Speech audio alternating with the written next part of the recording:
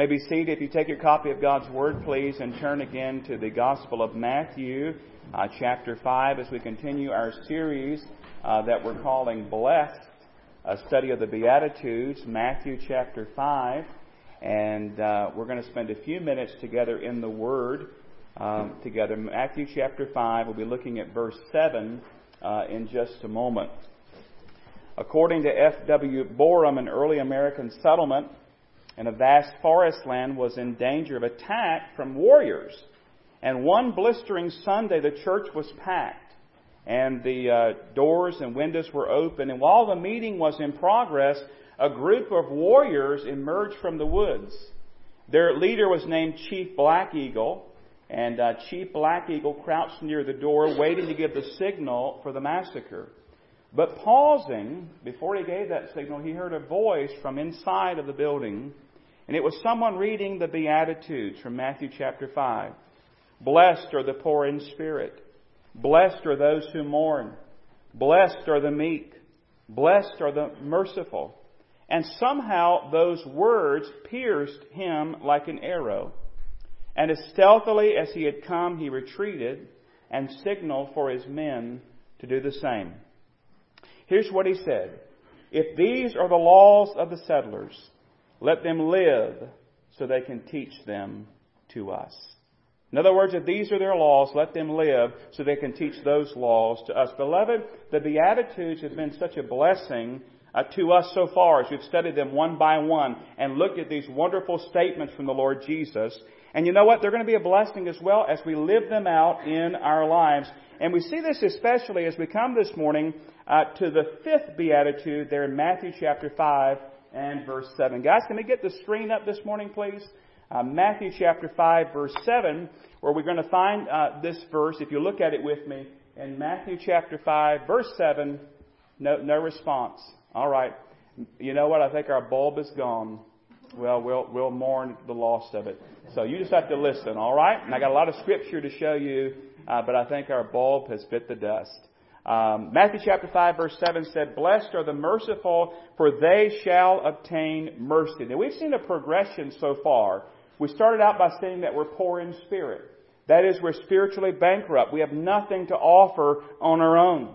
And because of that, we mourn over our sin, the sin within us and the sin that surrounds us. And then we know that we are meek. Because we're poor in spirit, because we're mourning over our sin, there's nothing in us that leads to pride and arrogance. Instead, we find meekness. We find gentleness. We find humility. And that leads to a hungering and a thirsting for righteousness. A hungering and a thirsting for God Himself. And then these Beatitudes that we've already studied, they lead to action. They lead us to be blessed, and they lead us to bless others. And one of the ways that we bless others is by showing mercy. And here in Matthew chapter 5, verse 7, it says, Blessed are the merciful, for they shall obtain mercy. Now that poses some questions to us this morning. I think the very first question we need to unpack is this: what is mercy? If we're going to be merciful, if we're going to show mercy, we have to know what in the world mercy is, right? And as I've studied it out, mercy comes down to two main things.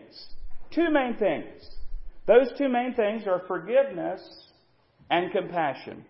Forgiveness and compassion. Now, intertwined with that would be things like leniency and generosity and the like. But the main thought behind mercy is forgiveness and compassion. And we hear that and we think, well, that's great. I'm all for compassion. I'm all for forgiveness. But again, I want us to stop for a moment and I want us to hear these words while standing in the sandals of those who first heard them. The people who were listening to the Lord Jesus when He said, Blessed are the merciful, for they shall obtain mercy. Warren Wiersbe said that the Roman world did not admire mercy. The Romans did admire justice and courage and self-control and wisdom, but not mercy. In fact, the philosophers called mercy, listen, they called it a disease of the soul. Something to be abhorred and ashamed of if you expected to be a success. Imagine that. You were to be ashamed if you were to show mercy. Slaves were treated like pieces of used furniture. The position of women and children was far from ideal. In fact, if a woman gave birth to a daughter or a sickly son, the father had the privilege of rejecting the child and having it exposed to die. In fact, in that world, a temperamental master could, in a fit of anger, maim or even kill a slave. An enemy was an enemy. And the best enemy was a dead enemy. And he said, our world is not too far removed spiritually from the Roman world in which Jesus gave the Beatitudes. Listen, people are still treated like things. Power is the supreme deity, and success is the most important thing in life. Now, looking at their culture, considering that mindset and that kind of thinking, imagine what it was to hear the Lord Jesus say these words, "Blessed are the merciful, for they shall obtain mercy." Countercultural for sure. But there's this idea of forgiveness and compassion. Rather than revenge, rather than bitterness, I choose mercy. I choose forgiveness. A great example of this in the Bible is a man by the name of Joseph. Now, this is not Mary and Joseph. This is Joseph of the Old Testament. Years ago, we did a whole study on his life, if you were with us. You remember that Joseph, his brothers sold him into slavery. And you go throughout his life, he experienced the pit. And then he was put into prison. And finally, he's in the palace. And his brothers are standing before him. The very brothers who had sold him into slavery so many years before. And here he is, Joseph, the second most powerful man in the world. But you know what he does? You know what he does? He forgives them. And he loves them. And he cares for them. In other words, he shows them mercy. Jot this reference down. Genesis 50, verses 19 through 21. Genesis 50, 19 through 21. Joseph said to them, "Do not be afraid, for am I in the place of God?" He's talking to his brothers. "But as for you, you meant evil against me. But God meant it for good, in order to bring about as it is this day, to save many people alive. Now therefore do not be afraid. Listen, I will provide for you and your little ones." And he comforted them and spoke kindly to them. Beloved, that's mercy. He forgave them. But we said likewise, there's this element of compassion. And we see that in Joseph's response too, don't we? Not just, "I forgive you, now get out of my sight, I never want to see you again." No! He said, "I not only forgive you," he said, "I want to love you. I want to care for you. I want to care for your little ones. I'm going to speak kindly to you. I'm going to bless you." And beloved, this compassion, remember, mercy is forgiveness and compassion. This compassion that makes up mercy is more than just a feeling. It's more than just a glance and then we go on our way. Beloved, it is active. As some have put it, mercy is compassion in action. In other words, the poor, the needy, the suffering, the destitute are truly helped by the merciful person. Mercy is a very practical thing. In fact, John MacArthur said that mercy is seeing a man without food and giving him food. Mercy is seeing a person begging for love and giving him love. Mercy is seeing someone lonely and giving him company. Mercy is meeting the need, not just feeling. It's not just feeling bad or feeling kind of, I feel bad for you. No, it's compassion in action. It goes from feeling to doing. It's an active thing, this idea of mercy. In fact, mercy truly carries a cost. Mercy may cost us money and time and energy and resources, and certainly will cost us in care. Let me read a story to you from the Bible. It's a story the Lord Jesus told. I think you'll remember it. I'm going to read it from the New Living Translation just so you hear it maybe in a different way this morning. But listen to this story and see if you remember this story. Jesus replied with a story. A Jewish man was traveling from Jerusalem down to Jericho, and he was attacked by bandits. They stripped him of his clothes and beat him up and left him half dead beside the road. By chance, a priest came along. But when he saw the man lying there, he crossed to the other side of the road and passed him by. A temple assistant walked over and looked at him lying there, but he also passed by on the other side. Then a despised Samaritan came along, and when he saw the man, he felt compassion for him. Going over to him, The Samaritan soothed his wounds with olive oil and wine and bandaged them. Then he put the man on his own donkey and took him to an inn where he took care of him. The next day he handed the innkeeper 2 silver coins, telling him, "Take care of this man. If his bill runs higher than this, I'll pay you the next time I'm here." Now listen to what Jesus says. Now which of these 3 would you say was a neighbor to the man who was attacked by bandits? Now listen to the response. The man replied, "The one who showed him mercy." The one who showed him mercy. Then Jesus said, "Yes, now go and do the same." You say, what's mercy? Well, it's what goes on in the parable of the Good Samaritan. It's seeing someone in need and not passing by on the other side, but it's going and ministering to that person and helping that person and encouraging that person in their need. It's compassion in action. It's active. That's mercy. So we know what it is. It has the element of forgiveness and compassion. Now here's another question. Why should we show mercy? Why should we show mercy? I mean, honestly. Well, there's an answer to that. There's a reason why we should get involved in this messy idea of ministry. You know, the ministry of mercy is messy, by the way. If you're truly going to minister to people, it gets messy at times. I'm sure there are a lot of ways we could say it, but I've come down to 3-part answer to this question, why should we show mercy? Let me go through it with you very quickly. Why should we show mercy? Well, first of all, because it resembles God and pleases Him. It resembles God and pleases Him. Now I wrestled with the best way to put that. I said it resembles God. What I meant to say is this, is that when we show mercy, we're doing what God does. We resemble Him. We imitate Him. It resembles God. Jot these references down. I can't show them to you this morning, but jot them down. Exodus 34, verse 6. Exodus 34, verse 6. And the Lord passed before him and proclaimed, the Lord God, listen, merciful and gracious, long-suffering and abounding in goodness and truth. The Lord Himself calls Himself merciful. Jot this reference down, Ephesians chapter 2, verse 4. Ephesians chapter 2, verse 4. But God, who is rich in mercy, because of His great love with which He loved us. God, who is rich in mercy. When we show mercy, we resemble God. We imitate God. We are doing what God does. But we also said what? It also pleases Him. Write this reference down. Micah chapter 6, verse 8. Micah chapter 6, verse 8. He has shown you, O man, what is good. And what does the Lord require of you? But listen, here's what the Lord requires. But to do justly, to love mercy. That's pretty strong, isn't it?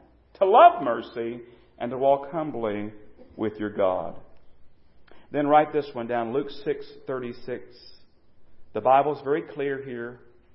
We're asking and answering the question, why should we show mercy? Luke 6:36 says, therefore be merciful. Be merciful, just as your Father also is merciful. Why should we show mercy, preacher? Well, first of all, because we resemble God when we do it. And it pleases God. But there's a second reason. We should show mercy because we have received mercy ourselves. We've received mercy ourselves. You know, there's a sense in which God has been merciful to everybody. The lost person, the saved person. I mean, God's been so good to everybody, hasn't He? Giving us life, giving us sunshine, giving us water and air and all those things. He's been merciful to everyone, but I'm thinking particularly in this response to those of us who are born again, those of us who are saved. We have received mercy. We extend mercy because God's extended mercy to us. Think of the Lord Jesus and the mercy that He's shown to us. You know, today, in just a few moments, we're going to celebrate the Lord's Supper. And the Lord's Supper serves as a reminder, doesn't it, of the body and blood of the Lord Jesus. It serves as a reminder of the mercy of God in giving His Son, the Lord Jesus, and the fact that Jesus gave Himself for us and He extended mercy. We didn't deserve it. We didn't earn it. But God in His mercy gave His Son. And Jesus in mercy gave His life.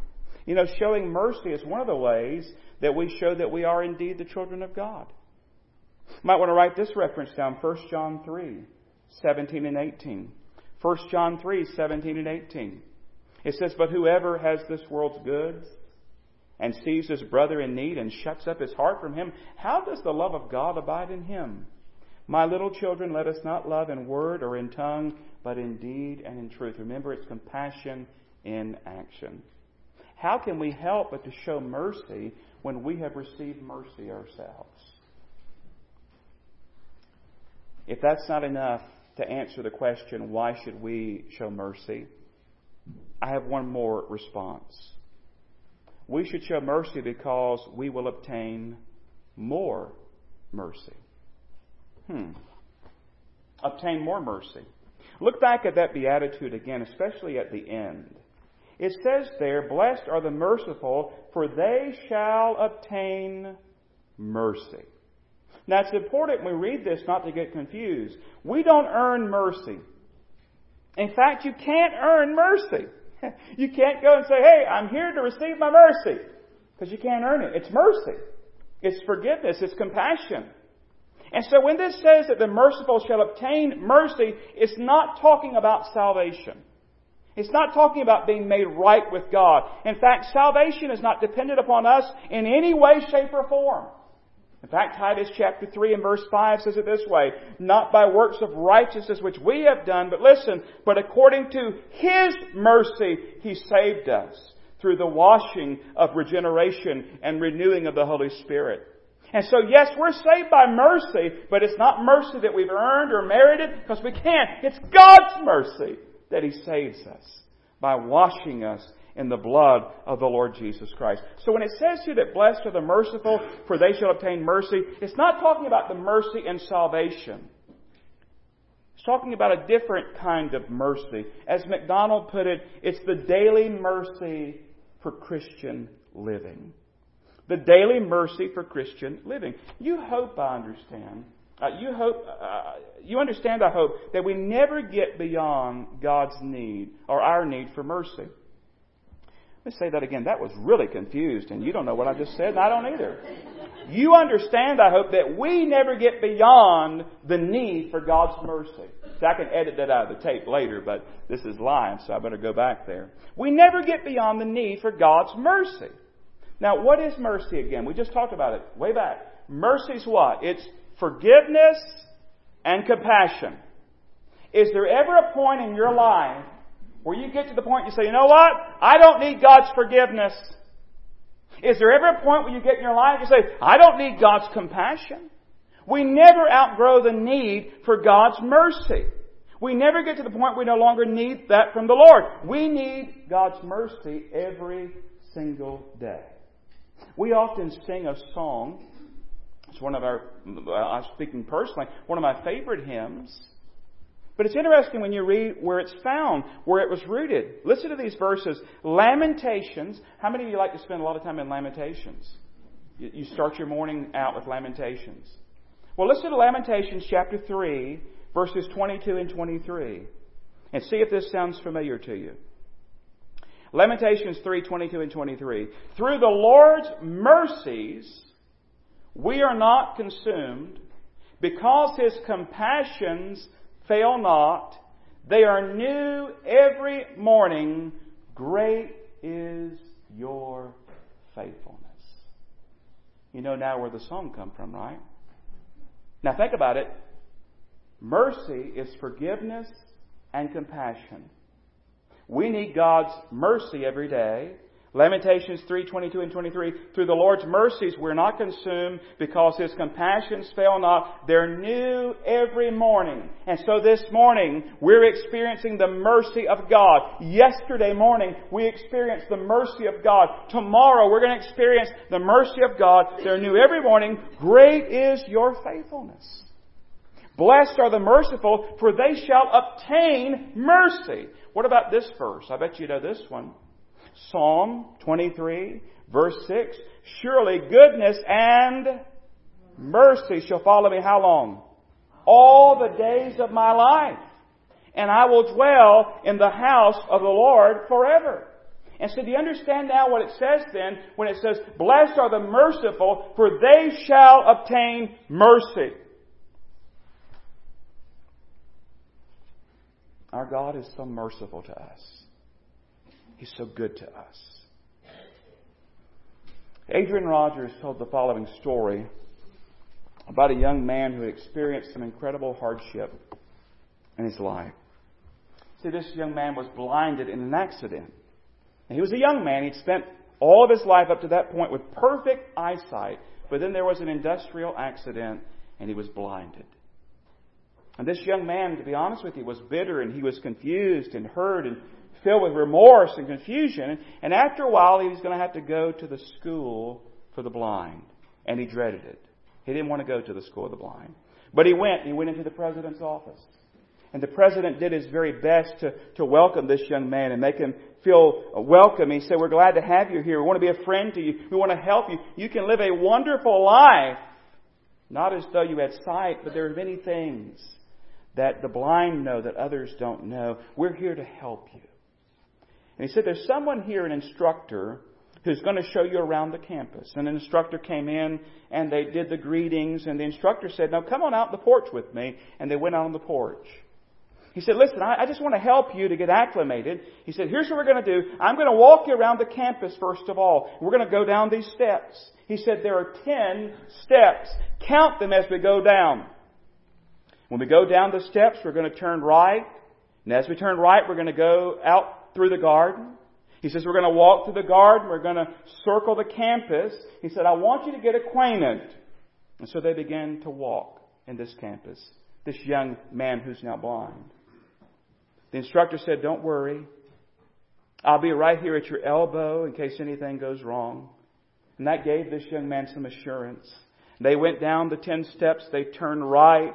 They went out into the garden. They took their time. The man felt the flowers. He smelled them. There was a water fountain there. He got a drink from the water fountain. They sat on a stone bench there in the garden. And they continued their route around. And they went around the entire campus. And the young man was feeling better. He felt more like he was at home. And they said, let's go up into the dormitory where you'll be staying. Let's go in the room. And so they counted the steps into the room.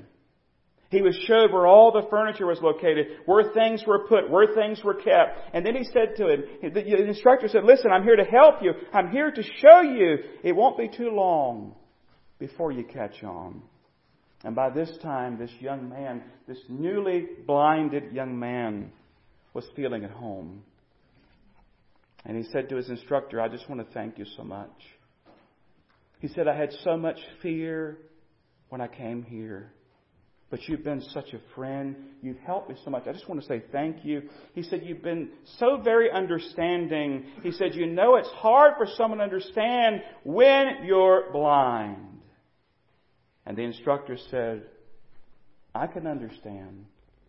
I'm blind also. I'm blind too. And Adrian Rogers concluded his story by saying that those who have received mercy know how to show it more than anybody else, don't they? And he said, if you haven't received mercy, no wonder you don't show mercy. Those of us today, beloved, who know the Lord Jesus Christ, we have experienced mercy. And God says, go and do the same. Blessed are the merciful, for they shall obtain mercy. Let's pray. Father, it is with a grateful heart that we bow in your presence. And we thank you for your grace and your glory, and we thank you today for your mercy. We are so thankful. We don't deserve your mercy, but you loved us and you gave it to us. Help us to be bearers of mercy. Help it to be evident in our lives as we meet others. I pray if anyone here today has never received the Lord Jesus Christ as their Lord and Savior, that this will be the hour, this will be the day where they turn from their sin and place their faith in Jesus Christ. Father, help us to live out this beatitude, to be filled with forgiveness and compassion. Help us to be merciful as you are merciful. And we pray this in Jesus' name. Amen.